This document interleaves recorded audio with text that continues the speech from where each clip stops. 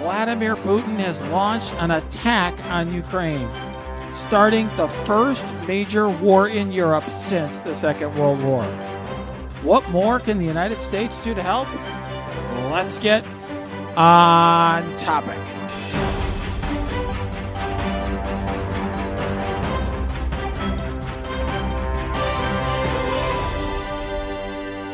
Welcome to On Topic, a weekly in-depth look at a topic that helps us understand the week's news. My name's Renato Mariotti. I'm a former federal prosecutor, a practicing lawyer, and a legal analyst.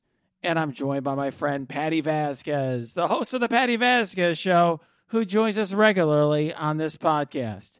But before I bring in Patty, I want to thank our sponsors, because this podcast is sponsored by BetterHelp Online Therapy. Check them out at betterhelp.com/ontopic and get 10% off your first month. I'd also like to thank Magic Mind for supporting my podcast. Magic Mind is the world's first productivity drink that helps you fight off stress and keeps you dialed in, not wired. So go to magicmind.co/ontopic and use the code ONTOPIC at the checkout for 20% off. All right, Patty, I got to tell you, this has been really something. It's the first time, I think, since the start of the pandemic where the pandemic is totally off the front page. Everybody is talking about this horrific war, brutal war against Ukraine. And, you know, the images that we were starting to see, look, we sort of have in our minds how horrific it would be when you see young people in the streets who have died. We know that there are so many tragic stories. We're only getting a glimpse of that. It's just absolutely heartbreaking and infuriating in our role in this. And we do have a huge role in this because of Trump's leadership and, of course, our role globally. It's just it obviously knocks everything else out of the headlines and deserves our full attention. And yet it makes us feel helpless. We can talk about it, but most of us feel like it's been out of our hands for years. Yeah, I have to say, though, I give credit to the Biden administration, because one thing they did that was actually being criticized for a little while is they had intelligence that this was going to happen, and they let the entire world know in advance, this is going to happen. Here's our intelligence. Putin's planning to do this, so that this way, any pretext, like Putin was going to try to pretend that this was somehow Ukraine's fault, like they had invaded him or done something to Russia. And that has totally been undermined. The entire world knows that Putin just decided to attack, that there's no justification for it, and that this is just an aggressive war. And I do think that has helped unify the world and unify NATO in a way that I wouldn't have expected a few months ago. Oh, absolutely. Because, that's the part that we watched for years under Trump was his weakening of NATO. And what we now look back and think, this was it part of the plan? Was it some sort of accidental result with, Putin weakening that? But yeah, you're right. When the chips are down, I think the United States has done a really good job of doing the best we can, and not just under the circumstances, but doing a lot to mend a lot of that, strengthen the ties that we need to have there going forward in whatever situation arises next, really globally.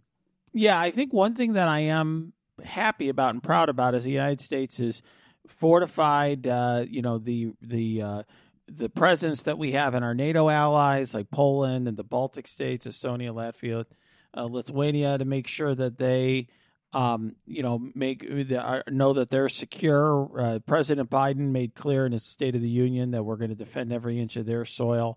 I think that's important. And what we're seeing actually is states like Finland and Sweden actually talking about potentially joining NATO really for the first time. And we were getting the Germans and other countries deciding to spend more in defense. I actually think that in some ways this is backfired for Vladimir Putin, because I think what it's doing is telling everyone else, the Russia could invade you next. And so I think people are very determined to make sure there's not a next. Of course, for the Ukrainians, that doesn't solve the problem of today.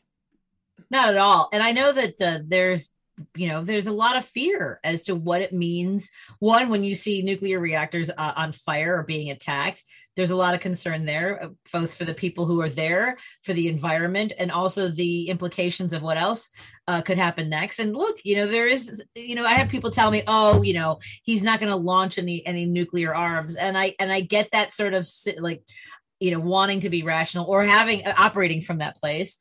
But it only takes one madman to have their finger on the button, Renato. That's one of the things that it doesn't matter what has happened before. If we have these people, these men who believe that they have this sort of mission, whether it's from God or for the Russian future, who knows what happens in those moments of screw it, I'm just going to push the button. That's what some people like me, I think our brains go there sometimes. I don't know about you.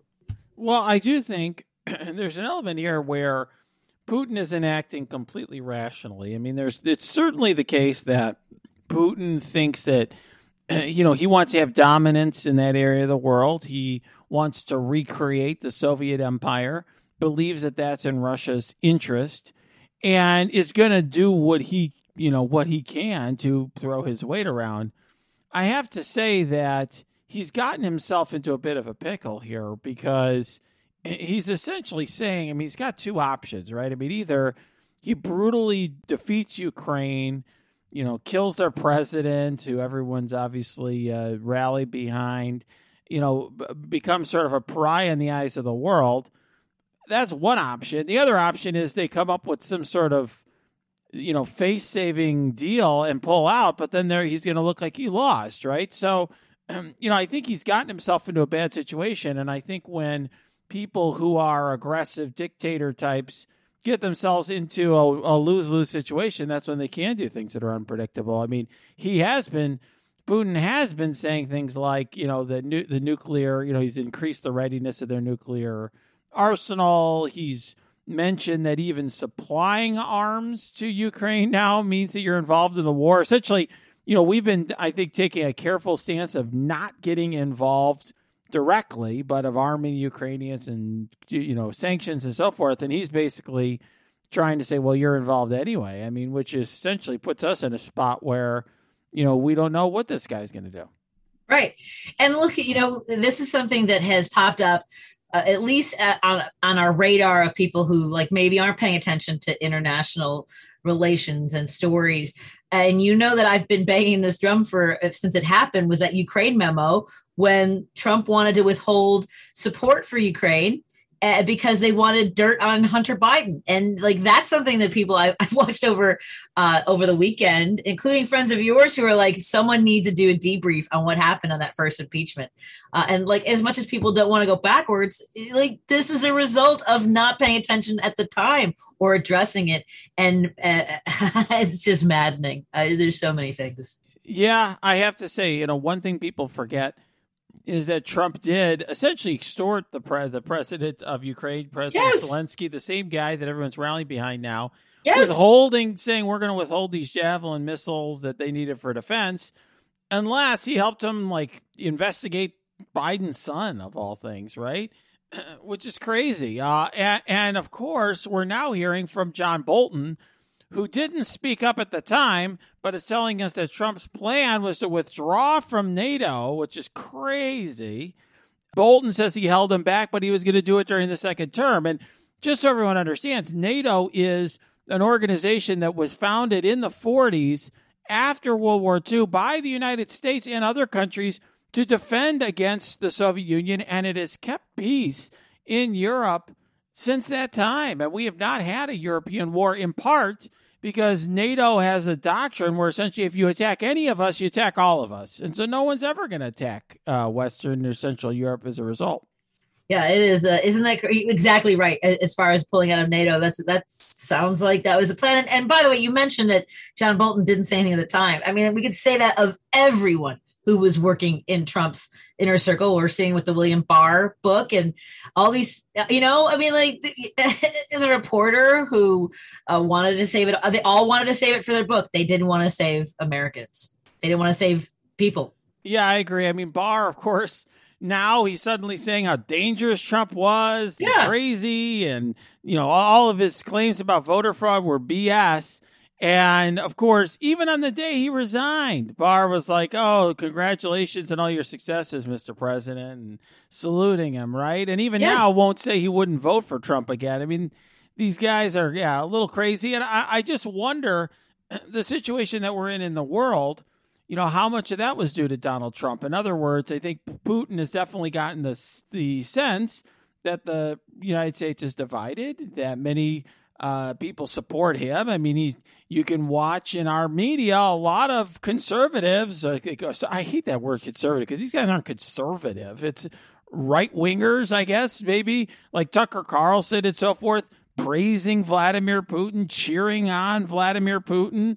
If you hear that sort of thing, it's easy to think that maybe the United States wouldn't help Ukraine at all. Maybe there wouldn't be sanctions and so on. Yeah.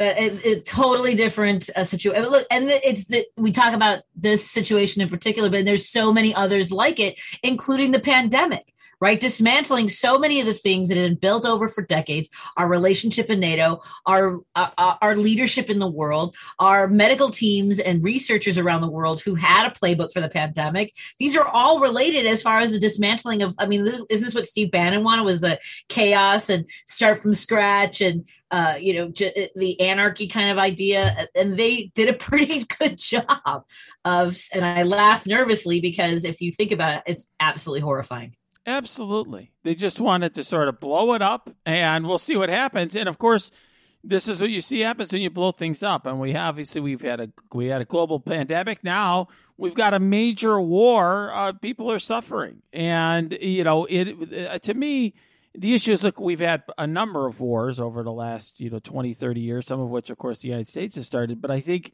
what is unique here is the way in which this threatens instability and could lead to a wider conflict and more conflicts going forward. That's what I think is interesting here and important for people to understand is that particularly in Europe, there has been a stability where there's been an understanding that invading these other countries is not going to be good in the long run. And Vladimir Putin is really changing that status quo. He had already invaded Ukraine before, with taking the Crimea. He had already supported these separatists in the east.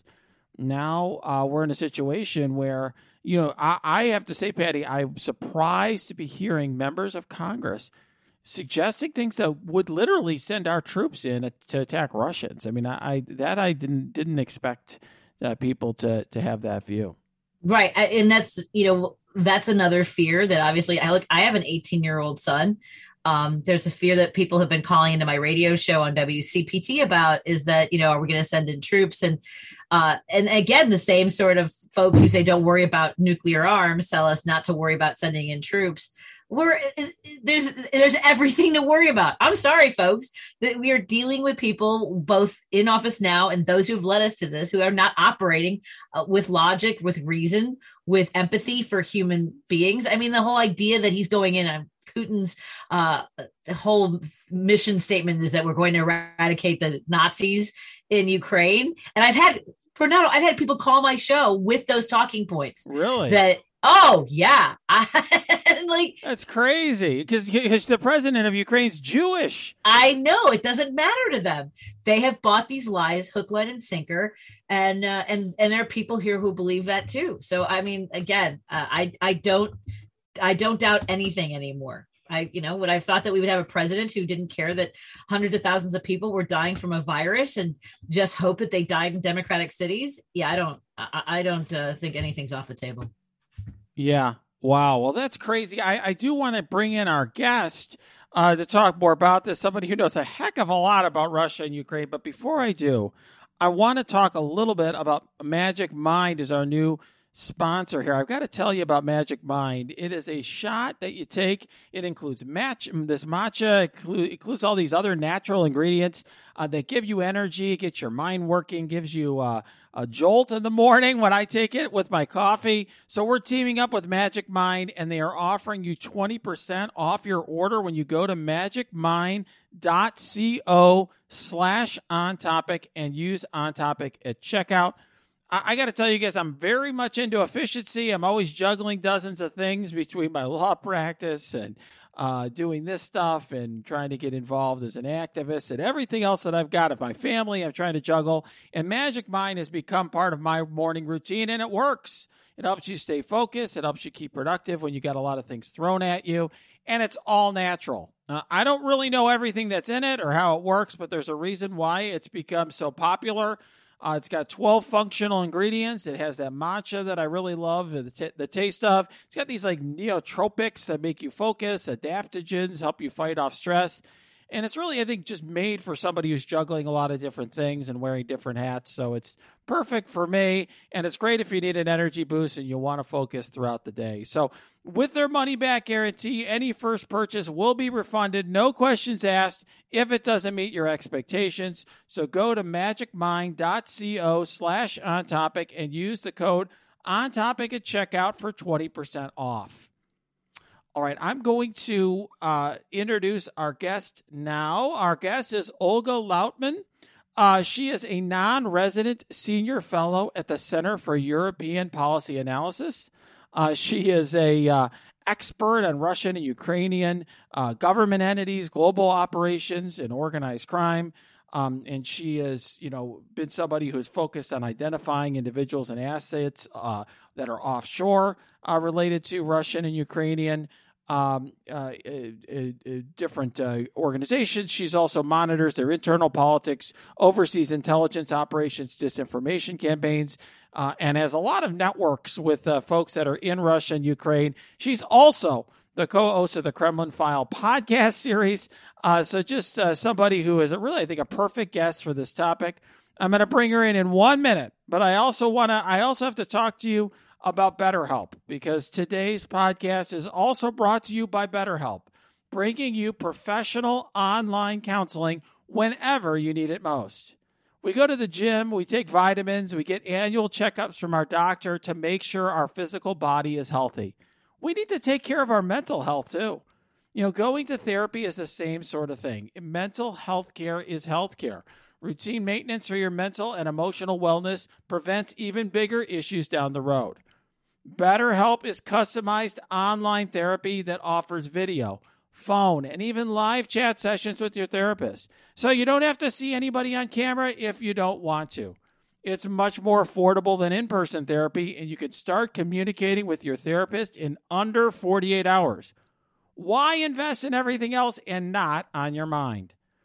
So this podcast is sponsored by BetterHelp, and OnTopic listeners get 10% off their first month at betterhelp.com/OnTopic. That's BetterHelp.com/OnTopic. All right, Patty, I'm going to bring in Olga Lautman. I think this is going to be a great conversation. Lots to talk about regarding this brutal assault by Russia in Ukraine. Welcome to the podcast, Olga. Thank you so much for joining us. Thank you. Thank you for inviting me, and thank you so much for covering this. Well, it's so important. This is an event that I think it obviously has profound consequences for the Ukrainian people, but it also, I think, has consequences for our world, for the stability of our world, the potential future of Europe, and I think of the United States, because I think, obviously, particularly with the NATO alliance, the future of the United States is tied together with the future of Europe.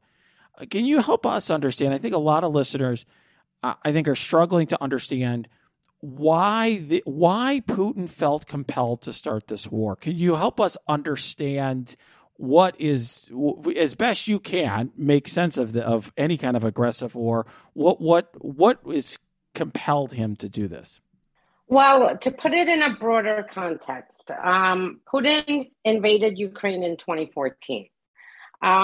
It has been a military strategy for him to take Belarus, which he successfully annexed last year, because now, Belarus, their independence is pretty much gone and they are fully reliant on Russia. So, and on top of it, he expanded his territory for military purposes and potentially his army, although I've heard that some commanders inside the Belarusian army are refusing to go attack Ukraine and are quitting and then leaving the country. After Belarus, his next strategy was Ukraine. And then from there, he continues to move on to Moldova. They've always had a military strategy of taking the Suwalki corridor, which would connect Kaliningrad to Belarus. And that puts, of course, the Baltics into, at high risk. Yeah, it seemed to me that Putin made a decision that reconstituting as much as of the former Soviet Union as he could was in Russia's interest. And he calculated that the West was either divided or was not willing to take action or cared about this area of the world less than him. And so he could essentially do what he wanted. And I wonder if our lack of aggressive action in face of the invasion of Crimea and his support of the separatists in the Donbass may have led him to that conclusion. Absolutely. And to touch on to your point, Putin is going to be 70 years old this year. He's been in power over 20 years. He has absolutely nothing to show for his rule. I mean, he is the richest man in the world, but on paper, to the Russians, he is on a state salary and obviously doesn't flaunt it. If anything, he hides it via very complicated networks and his oligarchs. So it is very important for a Russian leader or even a Soviet leader, which he has the Soviet mentality, to leave behind a legacy. So reinstating territorial loss after the Soviet Union is absolutely one of his main priorities. I do think, however, he invaded Georgia in 2008. He invaded Crimea in 2014 and annexed. He committed atrocities, bombing hospitals, using chemical weapons in Syria over the past several years, committed several assassinations using, chemical weapons on foreign soil.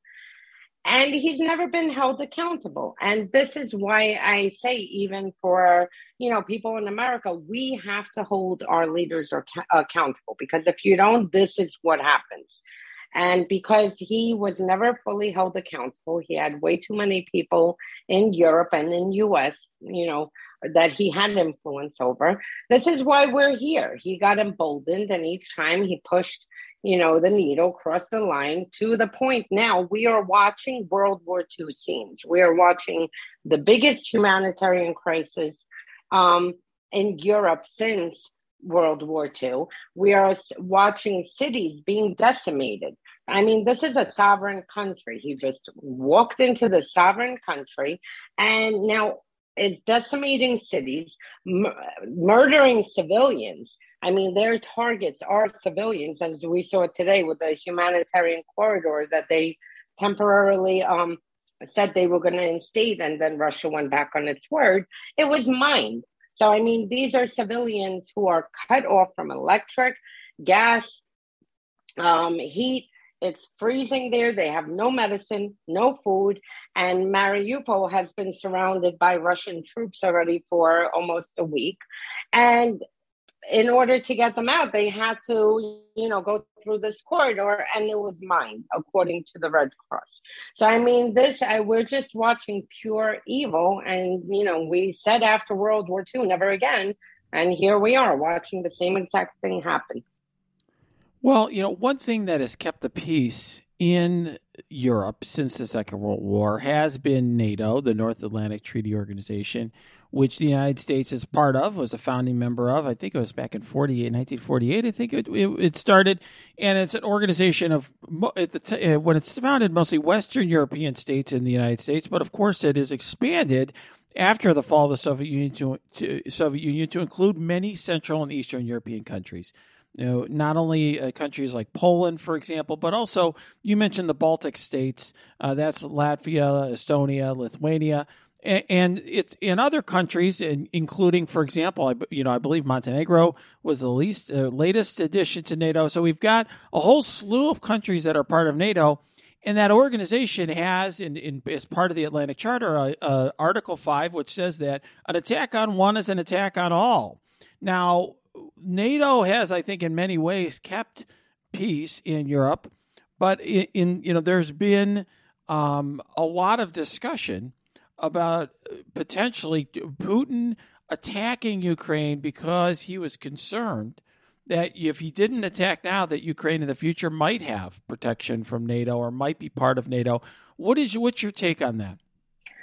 That is classic Russia throwing a narrative out in order to divert attention from what is really happening.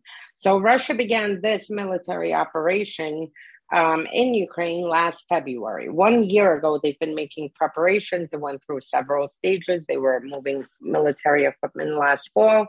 And then the propaganda phase happened in the summer with Putin's essay to Ukrainians that basically they are one people and that the country is not sovereign or, shouldn't exist.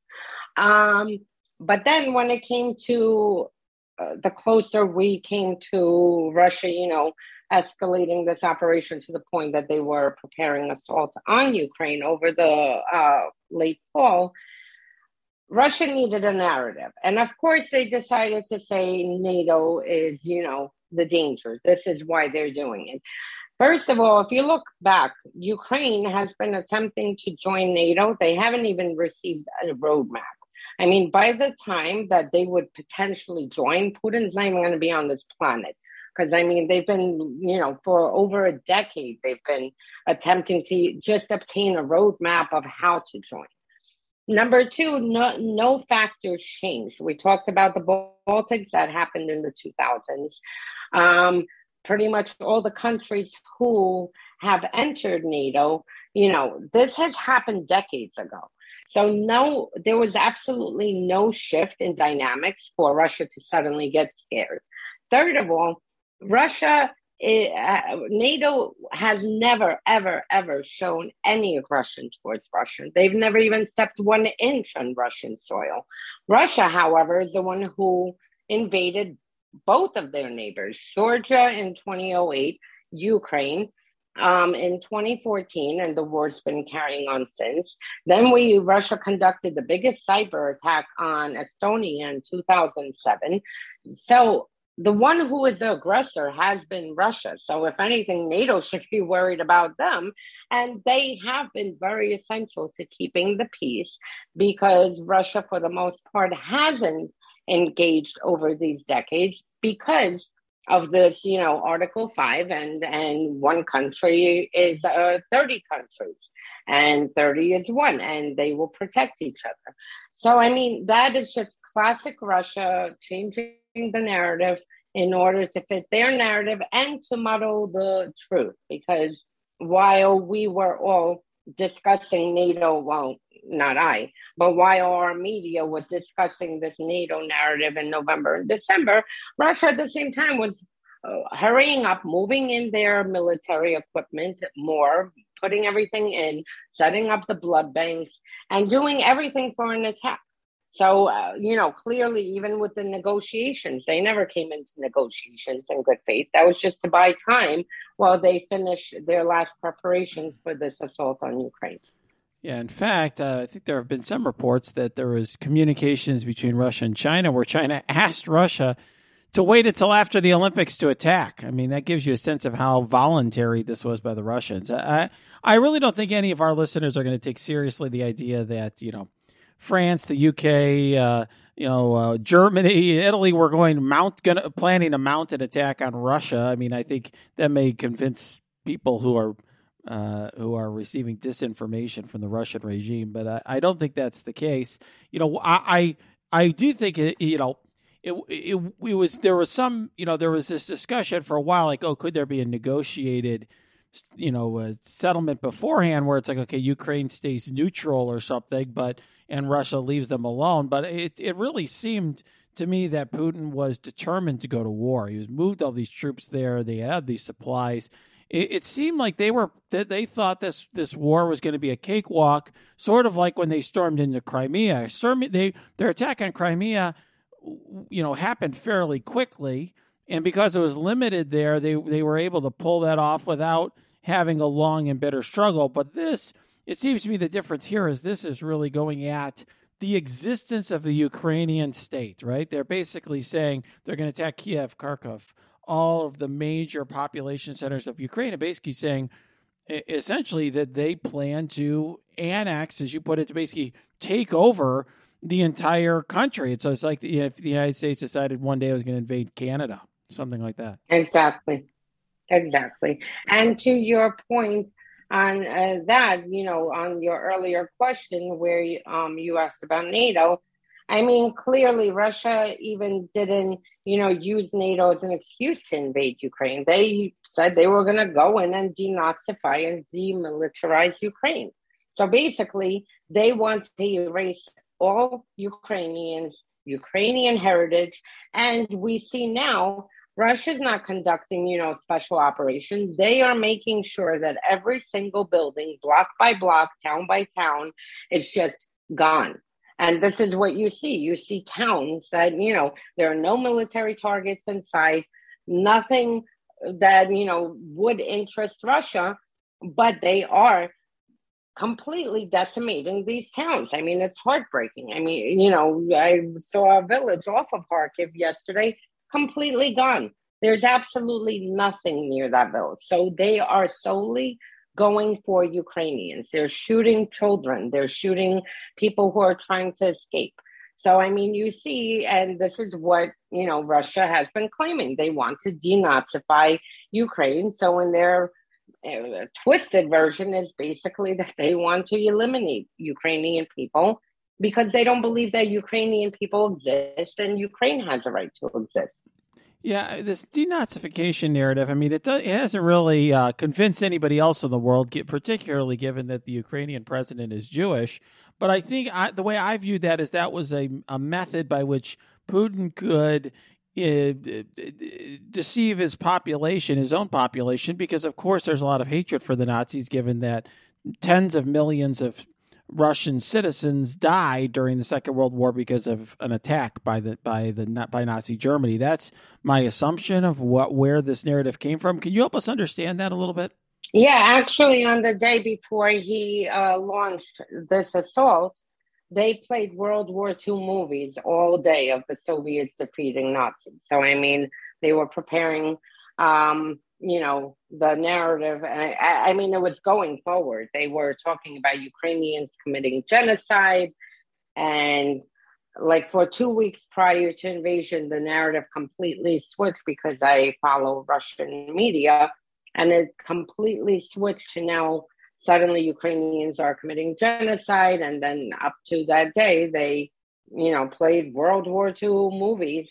And I mean, that's honestly why they stick to that is because that is the only thing that Russia actually has accomplished since, over the past century. I mean, to this day, like I feel like every other month, there's a Soviet holiday celebrating World War II.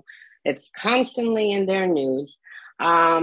And I think it is so strong in the population. And again, it affects the older population because the younger population, doesn't remember and even have spoken out against the narrative because at one point a few years ago, Putin had signed a decree criminalizing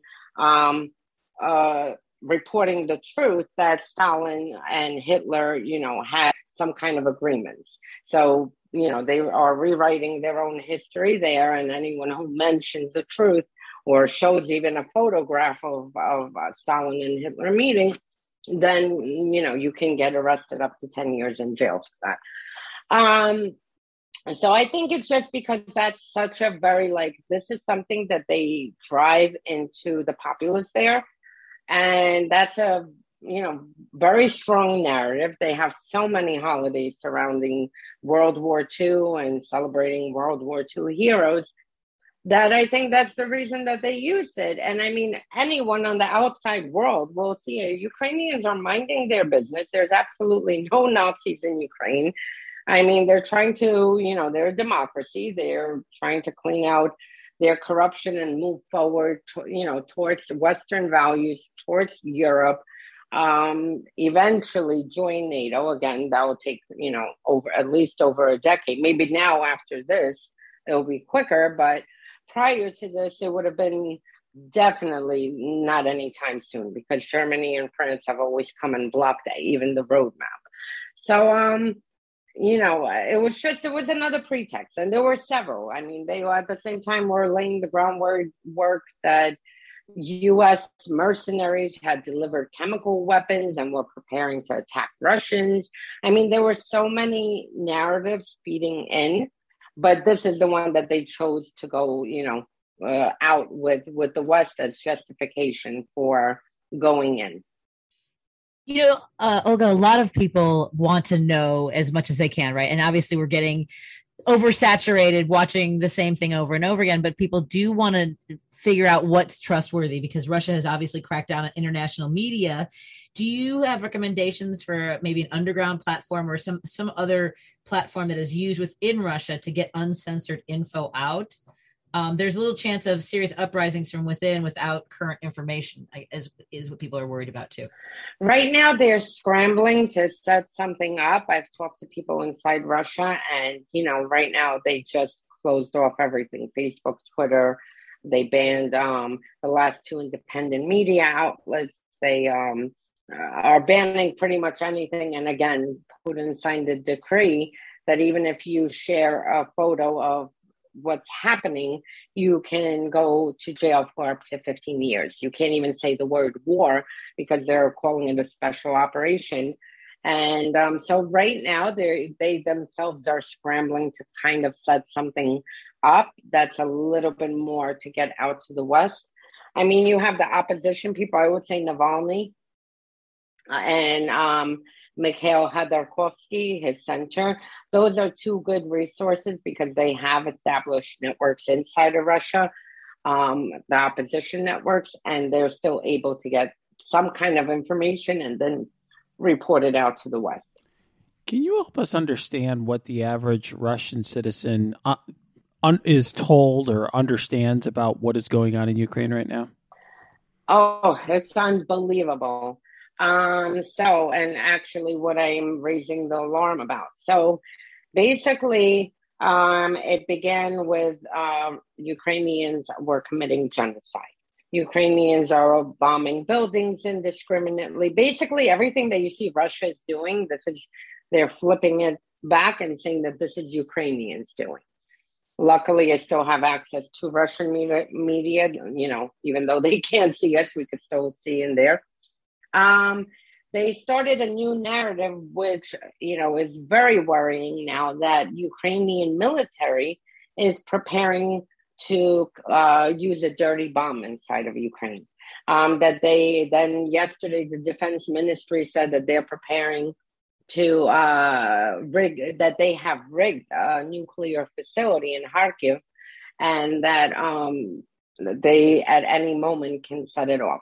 So, I mean, if you read, Russian media, they are being fed basically that Ukrainians are just walking around massacring everyone in their country, which is completely absurd. It's their country. I mean, they're not going to want to nuke their country. Certainly, you see now with 200,000 troops inside their country, they're not going to start this kind of thing.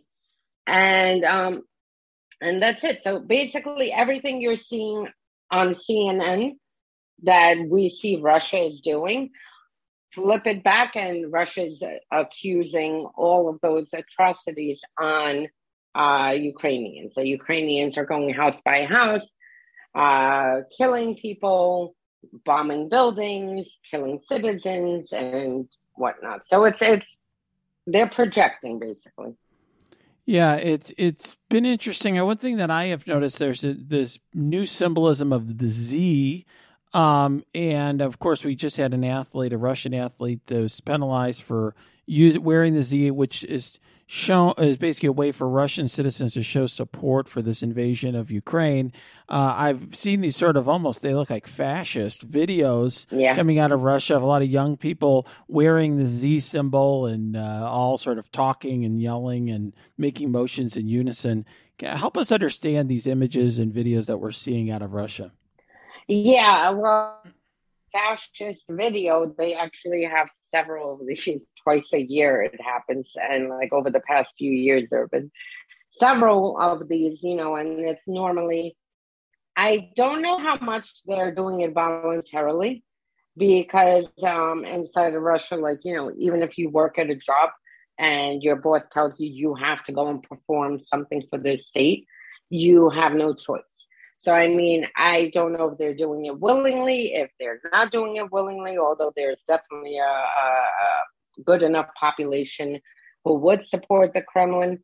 But this is just, it's creepy. It's scary because this just shows you how brainwashed the youth is. And they have a brainwashing youth program that begins, it's the Nashi movement they had, where they begin brainwashing, younger people to be nationalist and basically to hate the West, to hate, everything and just be loyal to the motherland and loyal to the Kremlin. And they've even brought that to school. My parents are from the Soviet Union.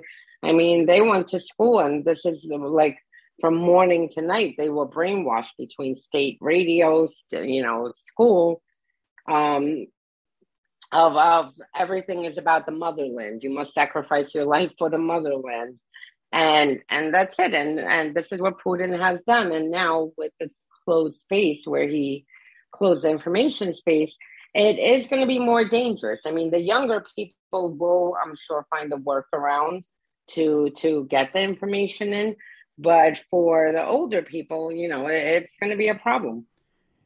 So what do you think the end game here is for Russia? In other words, at this stage of the game, what do you think what is your understanding of what they think that they're going to be able to accomplish here? Do you still think that they believe that the complete elimination of the Ukrainian state is on the table? Well, as far as this military operation, I don't know who advised Putin. But for some reason, they thought that they were going to walk into Ukraine and just capture it within days. We clearly see that the Russian military is not good. It's depleted. The morale is low. Ukrainians, we're on, day 12 today? Ukrainians are still fighting back. Russia hasn't made any, major city captures. They're surrounding cities, but they haven't been able to capture a city. Even if they manage to capture cities, they're never going to hold these cities because the one thing I try to explain to people, Ukrainians will fight, whether it's with weapons from the West or a broomstick. They will fight for their land. This goes back to, Stalin, where Stalin, during Holodomor, where he assassinated millions of Ukrainians from the manufactured famine. So there is this, unity amongst Ukrainians and this pride and this determination. This is their land and they will do everything they can to protect their land. As far as Russia, you see the longer this campaign goes on, the more dangerous they're getting. Whereas before the first few days when they thought they were going to be able to capture cities quickly.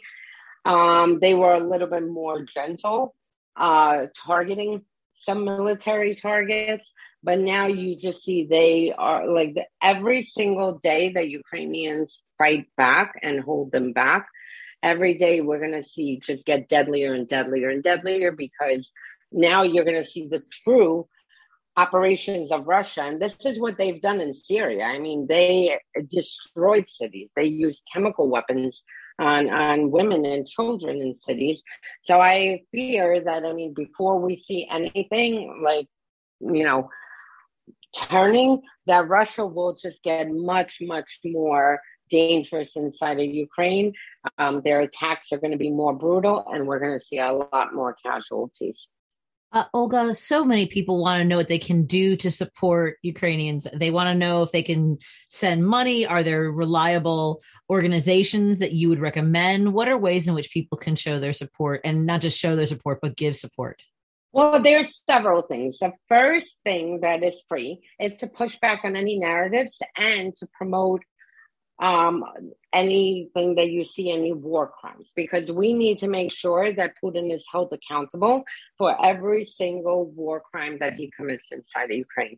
So the first thing is to keep Ukraine in the news, to keep Ukraine, the focus, because the biggest fear right now that Ukrainians have is that right now they are in the news, and then in a few weeks they won't be, and then people will just forget while they're going to continue getting slaughtered. The second, there is the Ukrainian bank, their central bank. They set up a special fund for donations, and I'm actually going to put together a list, and I'll put it onto my page.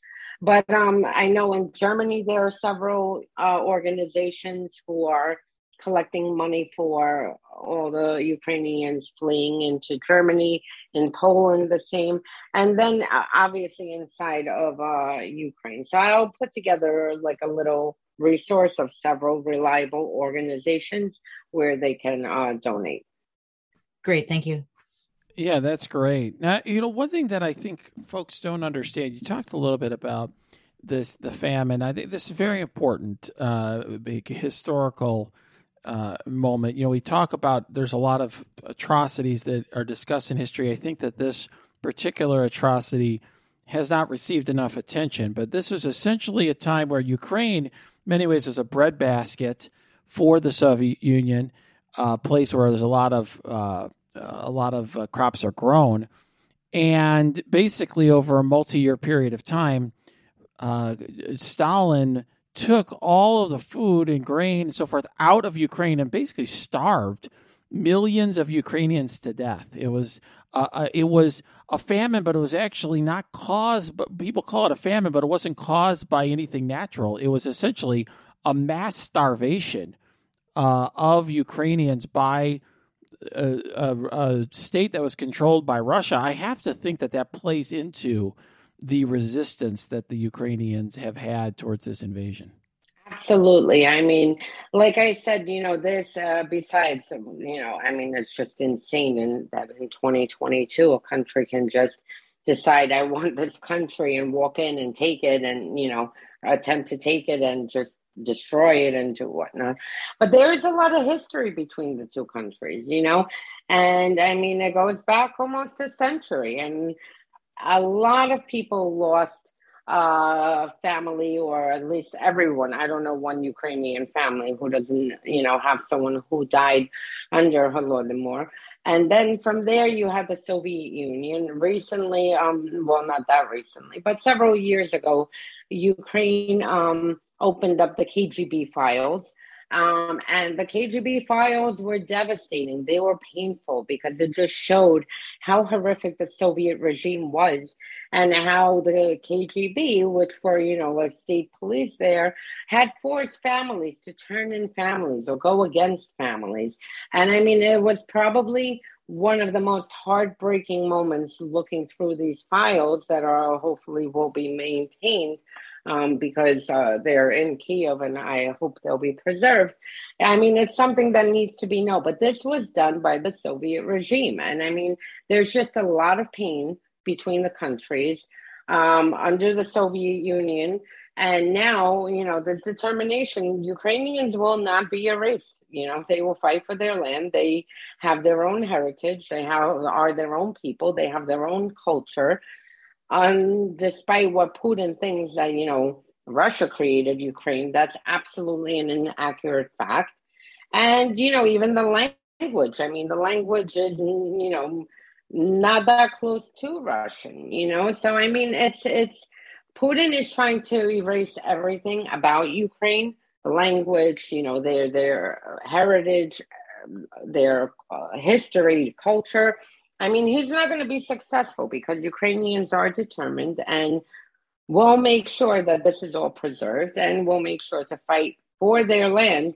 And one more point I want to make, and this is when I got involved, with here in U.S. because I saw what Russia was doing in 2015, attacking our elections. So I got very vocal because it reminded me of everything that happened in Ukraine, all the same tactics of disinformation, division campaigns, the cyber attacks, hacking of emails. So I got very alarmed, and that's actually what made me become very, very vocal in U.S.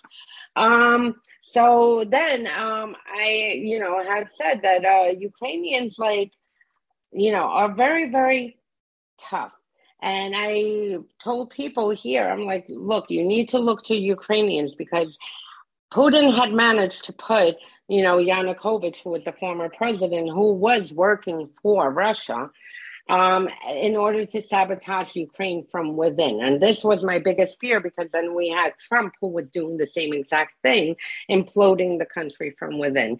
And Ukrainians came out and basically made him flee. They came out in the worst temperature, millions standing night after night after night, resisting until, this former president who's being tried for treason, and lives in Russia right now under Russian state security services until he, fled. And that's it. And Ukrainians are not going to tolerate not a leader who's working for Russia. They're not going to tolerate anything that is against their interest. And it's about the people. And, you'll never see in Ukraine where now it is with the leader, with Zelensky. But prior to this, he was polling at 20-something%. Because in Ukraine, it's about the people. The people are what make the country. They don't look to a leader. They will, allow the leader to come in. If they see he's taking the country down the wrong path, immediately they unite and try to correct that course. You mentioned Trump, and this is something Patty and I talked about earlier. A lot of Americans don't remember that the first impeachment of Trump was related to his attempt to essentially extort President Zelensky, the same person who a lot of people are rallying around now. But he was essentially being extorted by Trump, who basically said that if Ukraine wanted Javelin missiles that to defend their country, that he would have to help investigate President Biden's son. Can you help us understand how Trump and his I don't know if I think I'm dignifying it too much by calling it foreign policy, but I would say the messaging that he sent, pro-Russian messaging from Trump, had an impact in fomenting this crisis that we have now. It definitely had an impact because, number one, where Putin used Russian operatives to attack our 2016 election, he shifted tactics for 2020 by using his operatives inside of Ukraine. Trump going to the Ukrainian president, who at the time, was still Russia. I mean, there were several issues between Russia and Ukraine because besides the fact that Russia's been conducting war there, but we had an attack on the vessels in the Sea of Azov in 2018, I believe, and Russians took Ukrainian sailors hostage. So, I mean, there were active attacks. And what Russia's goal has always been is to break the relationship between Ukraine and United States and Ukraine and Europe. So here, I mean, it wasn't even a foreign policy. It was pure criminal extortion. He wanted the president of Ukraine to basically put down the country, commit a crime by making up some kind of investigation in order to, appease Trump so he can use it against his opponents. I mean, this does not happen in democracies. This is like banana republic Russia stuff. I mean, Russia is the one who their countries run like this, where you make fake investigations up, jail people, seize their assets, and that's it. The evidence is fabricated. Sometimes they don't even bother presenting evidence. And here, this is what Trump did. I mean, you have a country who has a neighbor who is at war with them, and Trump sent his goons, I mean, I wouldn't even call them lawyers, I don't know what they were, to sit there and work with Russian intelligence operatives in Ukraine to force the head of state of Ukraine to create a fabricated case so Trump can then take it here and I don't know, attempt to smear Joe Biden, prosecute Joe Biden. I don't know what his intentions were. Definitely to smear him. But I mean, you know, with Trump, like I say, just like with Putin, what he says, you believe him. And he said he wanted to have Biden prosecuted. So, I mean, it really, and it's really outrageous that we are now 2 years, almost 2 years, well, a year, 1 year after Trump, and still no one has been prosecuted. Not for that, not for, you know, the January 6th attack on our Capitol. And that's why I say it is so important to hold people accountable, because Putin would have never been this strong and be able to commit these atrocities if he was held accountable years ago when he was weaker. And same thing, you know, we have plenty of people here who have clearly broken the law and, you know, tried to steal an election, have, you know, hate code, tried to extort countries to like provide evidence for them that didn't exist. And at all of this in the center was that Trump was withholding javelins, the javelins that are now saving Ukrainians. You know, so this is what was being withheld, weapons that Ukraine desperately needs in order to fend off Russian attack. So one thing I am curious about, how effective do you think the actions of the United States has been in providing assistance to Ukraine? I think they should have stepped it up earlier, because I personally have been documenting this and monitoring, you know, this assault since last February and warning that this is where it was coming. And I think that they should have stepped up the weapons. I think now they need to do everything they can to get as many weapons as possible before Russia bombs the roads and airfields that are left, you know, in order to get the weapons in. And, you know, I am very impressed with the Biden team for allowing his intelligence to release information ahead of time, even though it didn't stop an attack on Putin. I mean, an attack by Putin on Ukraine. It was helpful because it was the first time. Russia's always used to controlling the narrative, and they own the information or disinformation space. This is the first time that they were thrown off by this tactic, because we were getting information, putting it out to the public, and basically disrupting their narrative, you know, week after week, sometimes every few days. So I think that was extremely helpful, and I hope our intelligence agencies go forward with that. But as far as anything else, right now, all we could do is provide them as quickly as possible all the assistance we can into Ukraine before Russia bombs the airfields and closes the routes. And that's it, you know. Yeah, I think that makes sense. There's been a lot of people calling for, I think, even more than that. I think, but I think that would be a good step. Olga, one thing I want to make sure I ask you before you go is, you know, I'm sure that some of our listeners want to hear more from you. Can you tell us, if our listeners are like, wow, I want to hear more from Olga, where can they listen to you and read more about you and that sort of thing? So I have a podcast, Kremlin File, and you can visit the website at kremlinfile.com. That podcast basically covers everything Russia, going back to from the collapse of the Soviet Union to the rise of Putin to their Russian intelligence agencies and all the attacks that they have in their hybrid warfare toolkit.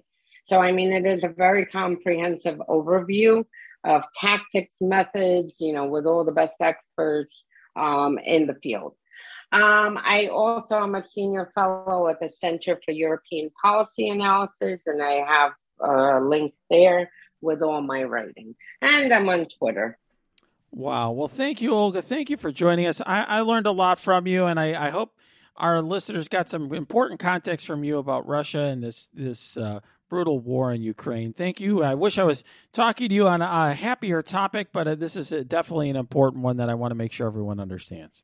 Thank you so much. Yes, thank you, because people need to understand. People need to, share, to be concerned. And thank you to everyone for caring so much about Ukraine and for making sure that there's a lot of focus on this. Thank you for joining us for this episode of On Topic. Please subscribe to this podcast, go to your app and review the podcast, and join us for our next episode. I'm Renato Mariotti. Until next time, let's stay on topic.